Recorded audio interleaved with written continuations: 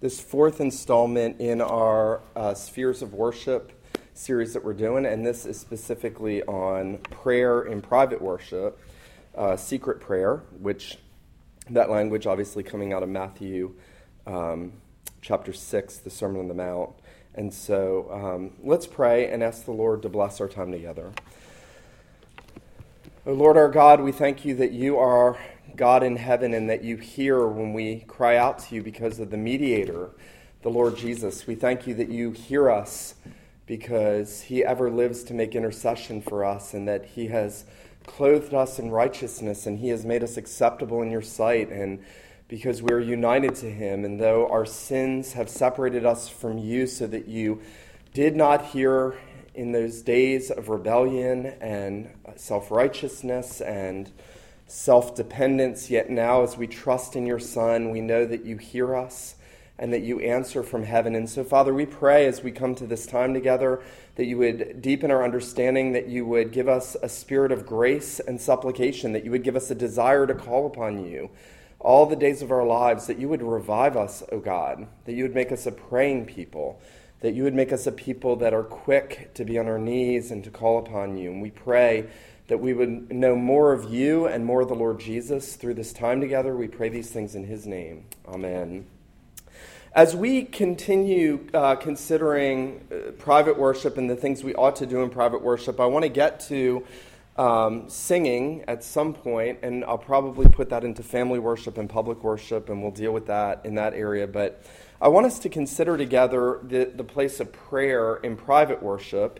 And there's a verse in the book of Acts where the Hellenist widows and the Hebrew widows, they're having a fight about who's getting a bigger meal and who's getting served first. And so everybody comes to the apostles and they say to the apostles, you know, all the widows are fighting, you got to go take care of this. And the apostles say, we cannot. And you would think that the apostles would then say, we cannot leave the ministry of the word to wait tables, but they say we cannot leave the ministry of prayer and the word to wait tables. And I actually believe there's probably an intentional order to that ministers are to give themselves to prayer and to the ministry of the word. And those two things are really, you could say, the chief means of grace for the people of God. The way Christians live in light of God's grace is to be a people that pray and a people that are in the Word. Now, we've talked a lot about the Word, and I intentionally put the Word first and then left this time for prayer, partially because the Word is what informs us about prayer, what prayer is, who we pray to, and it gives us content for prayer. It teaches us what we're to pray. I don't intend to give you any books on prayer outside of the Scriptures, at least not in this lesson.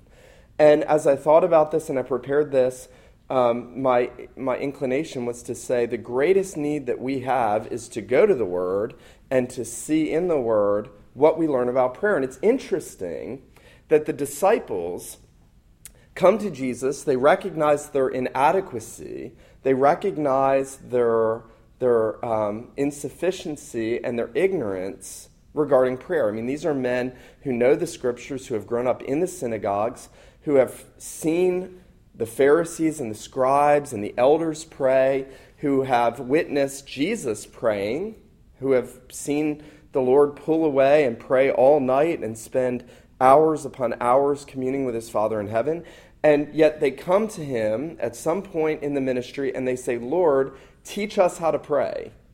I've always found that to be an interesting thing, that here are the men that are going to turn the world upside down through the preaching of the gospel. These are Jesus' chosen band of disciples. These are those that the Savior of the world is going to pour into for 3 years and then send them out after his death and resurrection to change the world. And these are the ones, in all of their weakness and all of their faithlessness and their failings, come to Jesus and they say, Lord, teach us how to pray.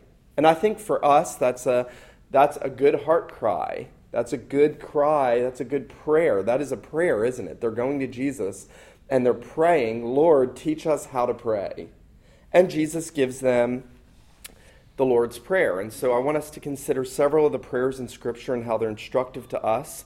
for both with form and also with content, and how that can help us and aid us in our own lives of private prayer to the Lord. And so notice Matthew 6, 9 through 13. I'll read this for us. Jesus there in the Sermon on the Mount says to the disciples, "In this manner, therefore, pray, Our Father in heaven, hallowed be your name. Your kingdom come, your will be done on earth as it is in heaven.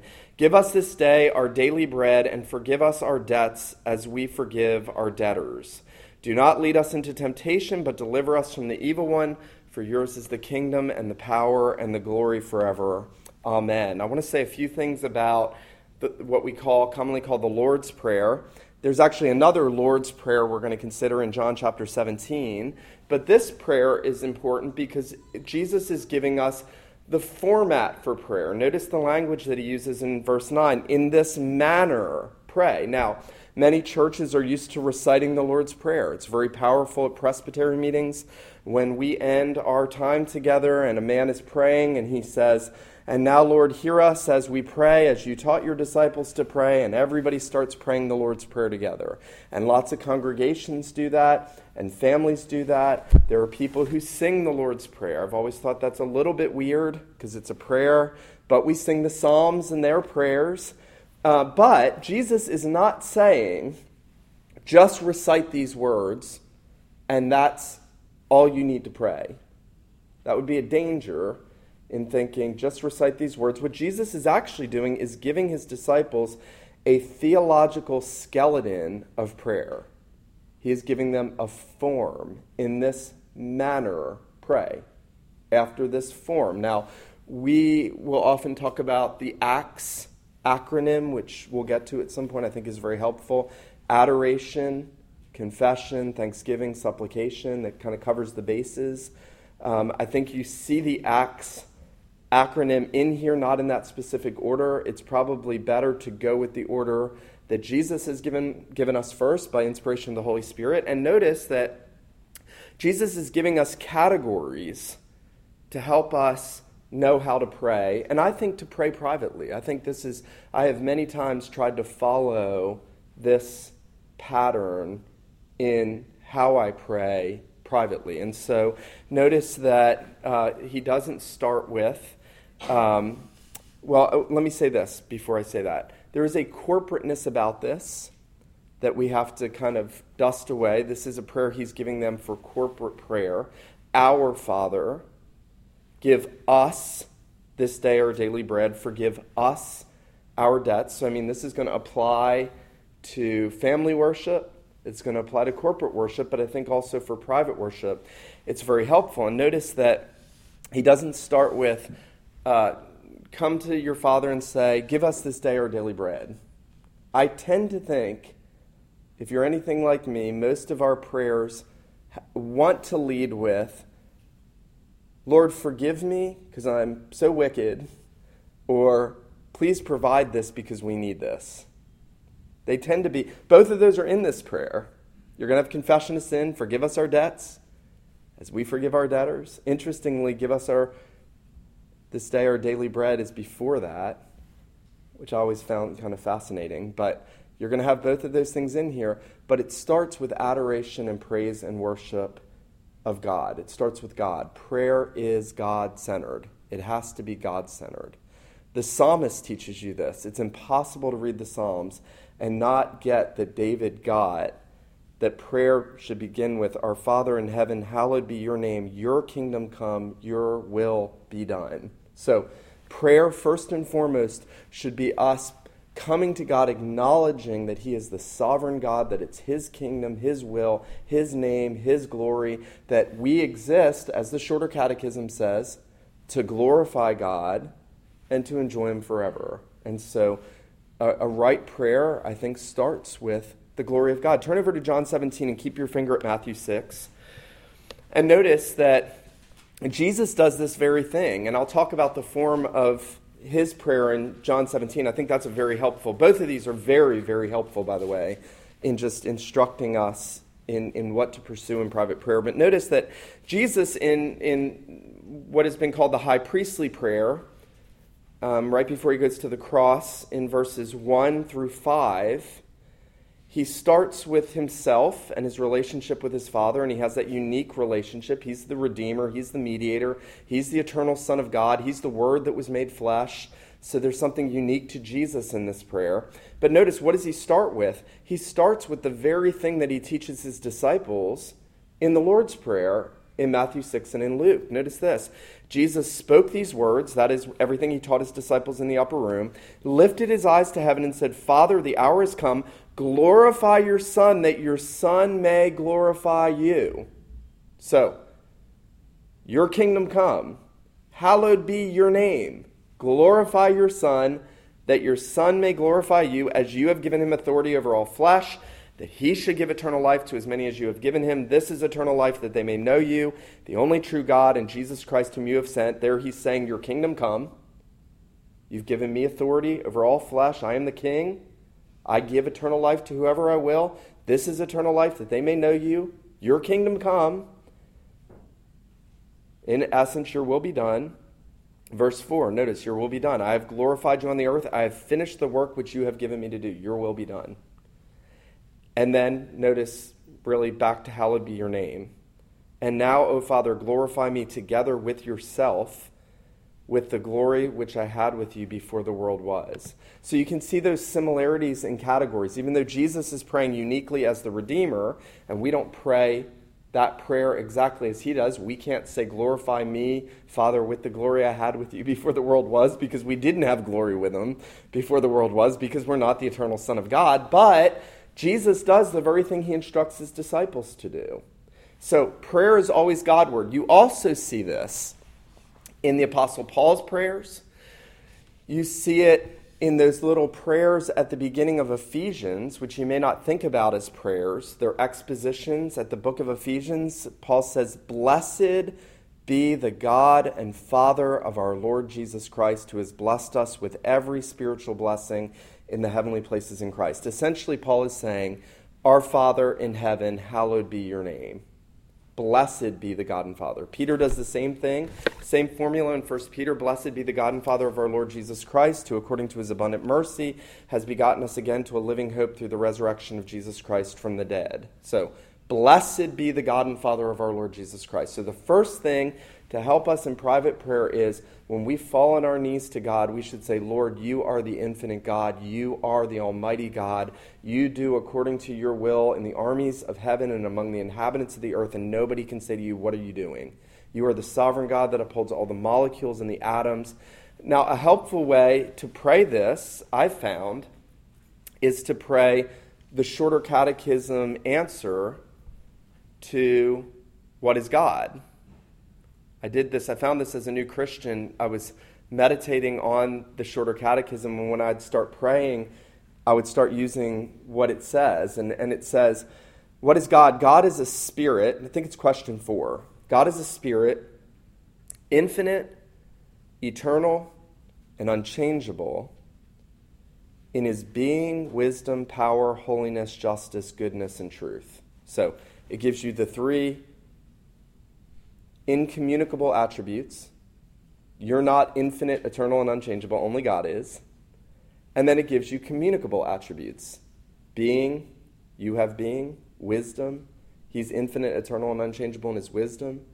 He gives us wisdom, power, holiness, justice, goodness, and truth. So those are helpful things to pray when you think about praying in this manner. Our Father who art in heaven, hallowed be your name. That entails everything about who he is, right? When Moses comes in Exodus 33 and he says, show me your glory, God says, I'm going to pass by you. You're not going to see my face. You're going to see my back, and I'm going to proclaim my name. And he says, Yahweh, Yahweh, a God gracious and merciful, slow to anger and abounding in loving kindness, forgiving iniquity, transgressions, and sins, but by no means clearing the guilty, but visiting the iniquity of the fathers to the 3rd and 4th generation of those that hate me. So he gives the totality. He's just. He's merciful. He's all-powerful. He gives you his name. He is his attributes. So, first place to start in private prayer, I think. I fail at this miserably, and so we are all on a learning trip together, is to take what Jesus says and to pray Our Father who art in heaven, hallowed be thy name, and all that that means, adoration of him. Now, secondly, go back to Matthew 6. Your kingdom come, your will be done. These are the works of God, specifically for redemption. That's a good place to pray for the salvation of people that you don't want to see perish. Your kingdom come in the life of this person and this person. Actually, it has massive implication, because when the kingdom of God comes in the consummation, the world is going to be filled with perfect righteousness, and that means praying against all evil in the world. Our catechism actually says that praying your kingdom come to God means praying for the destruction of Satan's kingdom. I remember praying in worship here once many years ago when we first started, that God would tear down Islam. And having somebody say to me, that was really weird, I've never heard anybody pray that. Why would we not pray that God tears down satanic, wicked religions? Why would we not pray that? It's not God's kingdom. It's not the kingdom of Jesus Christ. I will pray that. The psalmist would pray that. Jesus would pray that. Jesus would have us pray that. That's not mean. That's seeking God's kingdom. Now, hopefully that is torn down through the gospel going to Islamic nations and Hindu nations and every other false religion, nations that are dominated by false religion. But we ought to pray that God's kingdom comes, that his righteous rule comes, that his name is made known through the earth, that the gospel spreads. So you can think everything from the salvation of loved ones, neighbors, anyone you know, to God's righteous rule through his word and spirit in this world, in every corner of this world. And then notice 10, your will be done on earth as it is in heaven. Now, Jesus is not saying that God's will is not done on earth, in the sense that there's one sense in which everything that happens is God's will, right? God has a secret will and a revealed will. Everything that happens is God's secret will. So God's will, even Islam, is in the will, the decree, the secret counsel, what God has ordained. There's nothing out of God's control, but his revealed will. Jesus is teaching them that we pray that we and all men would submit themselves to God's word and his will and would seek to do what he wants his people to do. Now, when they say on earth as it is in heaven, I think he has respect to those glorified saints and angels who always do the will of the Lord. That's what the psalmist says. That in heaven, in glory, everyone is doing the will of the Lord. Here on earth, it's sad that man is in many respects worse than the beast, in that and my dad said this to me once. It was a profound thought. You know, people always they want to get into all the scientific nonsense about the flood. And my dad was witnessing to my uncle. And my uncle said, I don't want to hear it anymore. I don't want to hear the gospel anymore. And my dad said, you know, there was a day when men didn't want to hear God's word anymore. But you know who wanted to hear it? And my uncle said, who? And he said, the animals. And God directed them into the ark. Noah didn't go get every kind. God brought them to Noah. He brought them into the ark. The animals obeyed God. It's also sobering that Jesus commands demons to go out of the demoniac into the pigs, and they obey him at his command. Now, they don't obey him and bring him glory, but he has power over all creation. And what we need to pray for is that God's will would be done in our lives, in the lives of our loved ones, in the lives of our church, in the lives of all those around us, that God's will would be done. Jesus prayed that, right? I've finished the work you've given me to do. I've glorified you in the earth. Now, verse 11. Notice the next step now, moving from God to our direct needs. That's always a helpful division for me, that you have love to God, love to neighbor. You have the two tables of the law, as it were, in the Lord's Prayer. First 4 commandments have to do with God, his glory, his worship. The last 6 have to do with our relationship, personally, and then with our family and our neighbors. I think the Lord's Prayer is divided that way too. God first, then our needs. Notice that verse 11, give us this day our daily bread. You know, I'm convicted of how little I pray that God would provide, because I know I do my job, I get my paycheck, I go to the grocery store, we get our groceries, we bring them home, we put them in the fridge, we go out to eat. We thank the Lord with a really short, cheap prayer because we don't want to pray a Baptist prayer in public, out in public. But how often do we actually say, Lord, provide? Every day, give us this day our daily bread. I'll never forget Sinclair Ferguson saying, as he preached through this text, you might be one of those intellectual types who think, I don't need to pray, give me this day my daily bread, because I work hard and I'll just get up and go to the fridge and get what I worked for. And Ferguson said, the problem is you can't even stand up and walk on your feet to the refrigerator unless God wills that you do. You don't even have the ability to make your heart beat for another second unless God wills that you do. I think this is one of the reasons why in the Old Testament it's so full of teaching on drought and famine and the judgment that God sends when his people rebel, because they're not trusting in God, so God takes away that provision and then they realize they have no daily bread. I sometimes like to remind myself that there could be a day coming when we don't have grocery stores to just drive to and just get what you need and come home. We take for granted what lots of parts of the world don't have. So it's important for us that we would acknowledge that unless God sends rain, unless he causes the ground to bring forth and bud, unless he provides livestock and cattle and everything else that we get our food from, we don't have any food. And that it all comes from his hand. And then notice as Jesus walks out of this prayer, then an acknowledgement of our iniquity. And I want to camp out on two things that are important. I think anytime we pray, we should be able to confess sin. I don't think there's ever a time you should be able to go to God in prayer and not confess sin. And so Jesus says, part of our prayer should be confession. Forgive us our debts. I like that better than transgressions. I like debts, the idea of indebtedness. We are indebted to God. I think it's a better translation.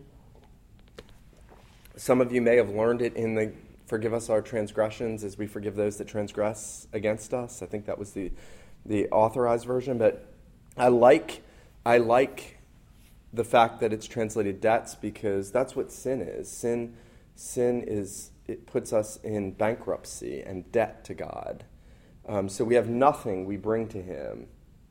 That eliminates any, Lord, look what I've done. Notice that in private prayer, what's absent, notice in what the form Jesus has given you is, Lord, thank you for making me better than other people. Thank you that I'm not like these prostitutes over here. Thank you that I'm not like this tax collector. I thank you. Notice the difference between this prayer and the prayer of the Pharisee in the temple. Notice that nowhere in here does it even say, when you pray, say, thank you, Lord, for the degree of sanctification that you've given me. Even though we are to pursue sanctification, and you better have it in your life. Nowhere in the prayer does God say, bring that sanctification and say, Lord, thank you that I didn't get in a fight with my spouse this week. Thank you, Lord. Now, you can thank the Lord if you don't get in a fight with your spouse. But Jesus tells us that part of our private prayer should be, Lord, forgive us our debts. Forgive us our debts. And then it's interesting that he includes the second part, as we forgive our debtors. As you go through the Gospels, you find these places everywhere where Jesus is teaching that someone may think in some sense they need forgiveness, but then when somebody sins against them, they are unforgiving to them, which shows that they haven't been forgiven. It's unbelievably convicting when you start to think, when someone sins against you, how do you respond? Wounded pride says, I deserve better than that. How could they do that? And Jesus told that parable, remember, of the two men that had the debts. And the one who had the greater debt, his master forgave him all of it. And then he had a man who had lesser debt owed him, and he's harsh and cruel and imprisons him. And then the master comes and he says, "You wicked and harsh servant, I forgave you all your debt, and this is what you went and did." And so I think Jesus is teaching us, not only are we to be praying, "Forgive us our debts," but built into that is an acknowledgement that I know I've been forgiven by Christ. I know that God is a forgiving God. I know he will forgive me. And because I believe I've been forgiven, I am ready to forgive the debts of others. Forgive us our debts as we forgive our debtors. I've always found that to be very powerful. Why did Jesus have to include that? Because our confession is so small, and our readiness to hold others to a harsh account is so large. And so a truly forgiven person is going to love much and forgive much and extend much grace. I will say this at this point. I find Psalm 51 to be the most helpful pedagogical tool for this section of the Lord's Prayer and for our private prayer in particular. If you do not pray Psalm 51 on any kind of regular basis, I really encourage you to start doing that. Learn that language. Remember, let's turn there. David has sinned grievously. He's committed adultery with Bathsheba. He has murdered Uriah, who's one of his best friends. I always like to highlight that. Uriah is one of David's mighty men. He was not just some stranger. This is one of his best friends. David has premeditated his murder. He tried to get him drunk. Well, he tried to tell him to go home and sleep with his wife after she was pregnant from the adulterous relationship. Uriah was more upright than David. He wouldn't go do it. Then David gets him drunk and thinks now he'll go do it. And Uriah's like, no, now he's all drunk. No, I'm not going to go back to my wife because the men are out in the field. And so then David writes a letter of premeditated murder to put Uriah on the front line where he knows he's going to die in battle. And not only does David premeditate the murder of Uriah, he hands Uriah the note to take to Joab. Now let me say this morning. David was godlier than everybody in this room. David was a man after God's own heart. Every king after David was judged according to the standard of David's uprightness. And here's a man who commits adultery and murder, who then doesn't repent for at least 9 months till after the baby's born and dies. We know the baby's been born. And then Nathan the prophet comes to him, tells him the story about the sheep. It shows how slow we are to confess our sins, by the way, and how rare real repentance is. And I'll say this too, Stephen Birch and I were talking about this recently. David is the best repenter in the Bible. David is the best repenter in the Bible. Nobody repents like David. And yet it took 9 months at least for him to repent of adultery and murder. And in between that time, presumably, he's going to the temple to worship. He's the king of Israel. He's still on the throne. And Nathan tells him the story about the man with the one little ewe lamb, and then the rich man with lots comes and he takes it because he has a friend come and he steals the little ewe lamb. David, being a shepherd and having loved the little ewe lambs, having cared for the little ewe lambs when he was a young man, was angered and said that man should be put to death. And Nathan said, "You are the man." And it was at that moment that God cut him to the heart, brought him to repentance. David says in one verse, "I have sinned against the Lord." And without any gap between David saying, "I have sinned against the Lord says, "I have put away your sin from you." The second David acknowledged his sin to God, God said, "I've put your sin away from you. Nevertheless, your son's going to die. The sword's not going to depart from your house." Great consequences, but David's forgiven. We get Psalm 51 out of it.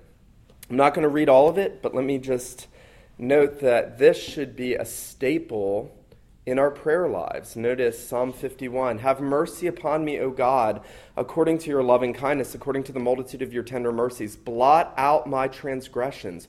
Wash me thoroughly from my iniquity and cleanse me from my sin. For I acknowledge my transgressions, and my sin is always before you." And then notice verse 4. David doesn't say, "Against Bathsheba and Uriah I have sinned." and this is always good, when we've sinned against someone else, the first person we need to seek forgiveness from is God. Forgive us our debts, because who are we indebted to? God. David says, against you only have I sinned.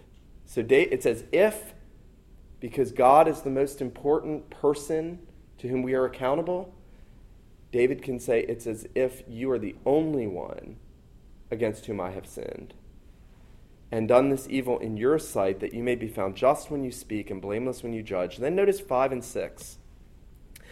David doesn't then go on to confess his bloodshed. He'll get to that later in the psalm. He'll confess the bloodshed, the murder later. But notice this. He says in verse 5, behold, I was brought forth in iniquity, and in sin my mother conceived me. What is the first thing that David confesses? His sin nature. This is very important. And I've done that many times and encourage you to do that. That when you've sinned against God, the first thing you should confess is, Lord, I have a sin nature. I was born in iniquity. In sin, my mother conceived me. I was not a tabula rasa. You're not a blank slate and you just made a mistake. You are dead in sins and trespasses by nature. You have a sin nature that loves to do evil. That's why we don't teach our children to do wrong. They know how to do plenty of it. We don't teach our children to disobey us. They know how to do that. They have a sin nature. In sin, David said, I was brought forth. In sin, my mother conceived me. And then David will talk about the heart and the need for the joy of salvation in verse 12, the cleansing of the heart. And then notice verse 14, he finally gets to the actual sin. Deliver me from the guilt of bloodshed, O God, the God of my salvation. And my tongue shall sing aloud of your righteousness. He expresses confidence that once God forgives him, cleanses him, restores the joy of salvation, that it's grace. David got grace. David wrote Psalm 3 after all of this happened, when Absalom was chasing him, and he said, you, O Lord, are a shield about me, my glory, and the lifter up of my head. David said, you are the God of my salvation. After all of this, David knew he was forgiven. He knew what Christ would do for him. He knew God would provide full atonement for all of the sins that he had committed, murder, adultery, whatever else, all of it. David said, restore the joy of my salvation, then I will sing of your righteousness. So, jumping back quickly to the Lord's Prayer, I think that is important. That we ask for forgiveness and that we acknowledge that we are in a posture of forgiving those who have sinned against us. And then notice verse 13. Do not lead us into temptation, but deliver us from the evil one. Jesus is not teaching his disciples to pray that God doesn't let us be tempted. Now, remember, God doesn't tempt. God sends trials. He doesn't tempt us to sin. That's what James says. God does not tempt anyone, nor can he be tempted. He sends trials. He sends cancer. He may take away the life of a loved one. He may give you financial hardship. There may be 100,000 trials God may send into your life. That is not the temptation. Satan comes in and turns it into a temptation. When the Spirit took Jesus into the wilderness, God was not tempting Jesus. He took him in there to be tempted by the devil. God works through agency. When God put the tree of the knowledge of good and evil off limits, God was not tempting Adam and Eve to eat the fruit of the tree of the knowledge of good and evil. It was a trial, a test. Just like cancer is the test. Satan came in and he takes the test and he turns it into a temptation. That's the way that always works. It's the most basic way I can say that to you is if you feel tempted, if you're tempted to lust after someone that's not your spouse, God did not put that person in front of you to tempt you. That may be a trial. Satan turns that into a temption. Our own flesh has evil desire, James says. There's a very sophisticated theology of temptation in the Bible, actually.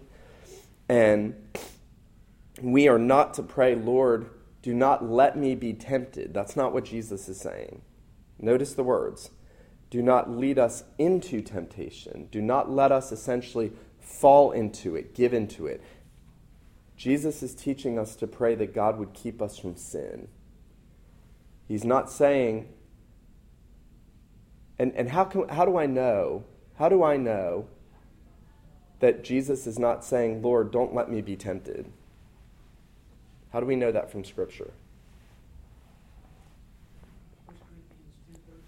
Perfect. No temptation has overtaken you, such as is common to man. But God is faithful, who with the temptation will also provide a way of escape that you may be able to take it. So that's what we're praying. The trials have to come, the temptations have to come. Blessed is the man that endures temptation, James says. Then he receives the crown of life. Temptations are going to come to sin. Who's behind that? Deliver us from the evil one. So a part of your private prayer should always be, oh God, bind Satan from me and my family.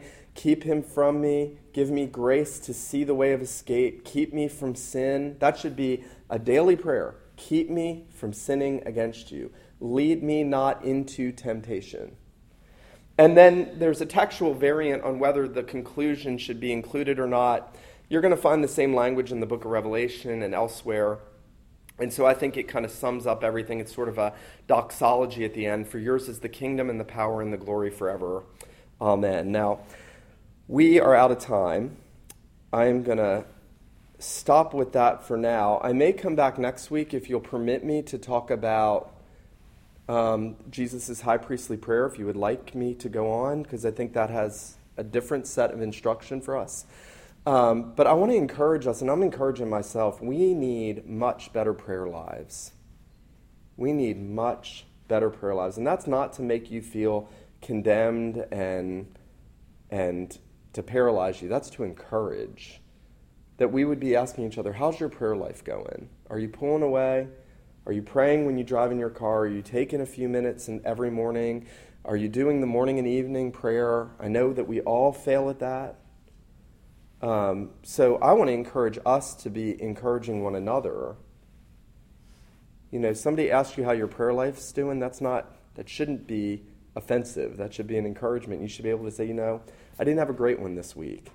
And then you guys can pray together, and then you purpose to do that. So find people you can trust to do that with. And use the form that Jesus gives us. I love that he gives us an inspired form. Last thing I'll say on this is the Psalms. The Psalms are the best way to get words to pray. There's this place in Hosea, I think, where it says, take words with you. The Lord says to Israel, take words with you and say, take away all our iniquity and deal with us graciously. So in Hosea, God is rebuking Israel, and he says, take these words with you. Come to me and say, take away all our iniquity and deal with us graciously. So God, that's the Bible, and that's the Psalms, right? When my heart is overwhelmed within me, lead me to the rock that is higher than I. That's Jesus. That's a great, Psalm 61:2. That's a great prayer. When my heart is overwhelmed within me, work is stressful, the future is uncertain, Lord, lead me to the rock that is higher than I. There are hundreds and hundreds of perfect things that God gives you to pray in the Psalms, in the rest of the Scriptures. So make use of that. Take time to familiarize yourself with the language of the Psalms. I'm done. Questions or comments from any of you? I know you said you weren't going to give us some books. I definitely understand. One of a little pamphlet that I found over the years that's super helpful is Martin Luther's letter to his barber about the Lord's Prayer. And it just, it's not very long, but he so expands on each of the sections. Yeah, it's amazing. Luther's letter, what Bobby just said is Martin Luther wrote a pamphlet on Martin Luther's advice to his barber, or letters to his barber, and it's an exposition of the Lord's Prayer, and it is outstanding. And you can find it online for free in probably PDF format if you search for it. So that is outstanding. And then if you want to read a really lengthy treatise on the Lord's Prayer, Thomas Manton, one of my favorite Puritans, has like tons and tons and tons of sermons on each. But that's if you want to go really deep and are having a hard time sleeping at night. So, anything else? Any other comments or questions? Chris? Praying before meals. Where's that one? Jesus lifted up his eyes and said, I thank you, Father. I get that, but where's it commanded for us? Well, I think not everything is prescriptive in the Bible, right? Some things are descriptive. But why still should? I think it's just an aspect of showing gratitude to God. I think that it's sin if you don't pray before you eat? I mean, it's a question I wouldn't even want to ask. I think it's a good habit. I personally, I don't want to bind your conscience, but I think I don't feel right about not thanking God for food. I'm not trying to get out of it. Right. I think it can also be Pharisaic in public. I will say that. I think that it could be, and I've been on the receiving end and probably the giving end of that, where at different times it's like wanting to be heard or seen as a witness. And I think that can be Pharisaic. I mean, we're to be praying to the Lord not to be seen by men.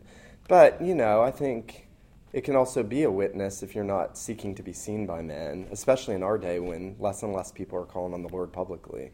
So I think it's just a wisdom thing. I don't think it's not commanded. But men ought to pray always is commanded, right? Men ought to pray always, lifting up holy hands, prayer and supplication. I just think it's, but it's not, close your eyes is not biblical. It just helps, right? Richard Pratt wrote a book called Pray with Your Eyes Open, because nowhere in the Bible does it say, okay, let's bow our heads and close our eyes. And yet we make law out of that, which I think is Chris's point. But I think there's wisdom to closing your eyes because it helps remove distractions. So anyway, I don't know. But Jesus does it, and I think a descriptive example of Jesus does have more binding weight before he feeds the multitudes. So, all right, any other questions or comments? I'm going to pray, and then we will prepare to worship. Father, thank you so much that you are a God who is in a relationship with us, who wants us to be communing with you through your Son. We thank you, Lord Jesus, that you have given us prayer, that you've given us the words to pray. We do pray, Father, that your name would be hallowed, that your kingdom would come, that your will would be done here on earth as it is in heaven. We pray that you would give us this day our daily bread, and you would forgive us our debts as we forgive our debtors. We ask, our God, that you would lead us not into temptation, that you would deliver us from the evil one. And Lord, we worship you, and we pray that you would give us hearts that are full of praise and thanksgiving and confession and brokenness and joy over the salvation that you've given us in Christ as we come to worship you now. We pray these things in Jesus' name. Amen.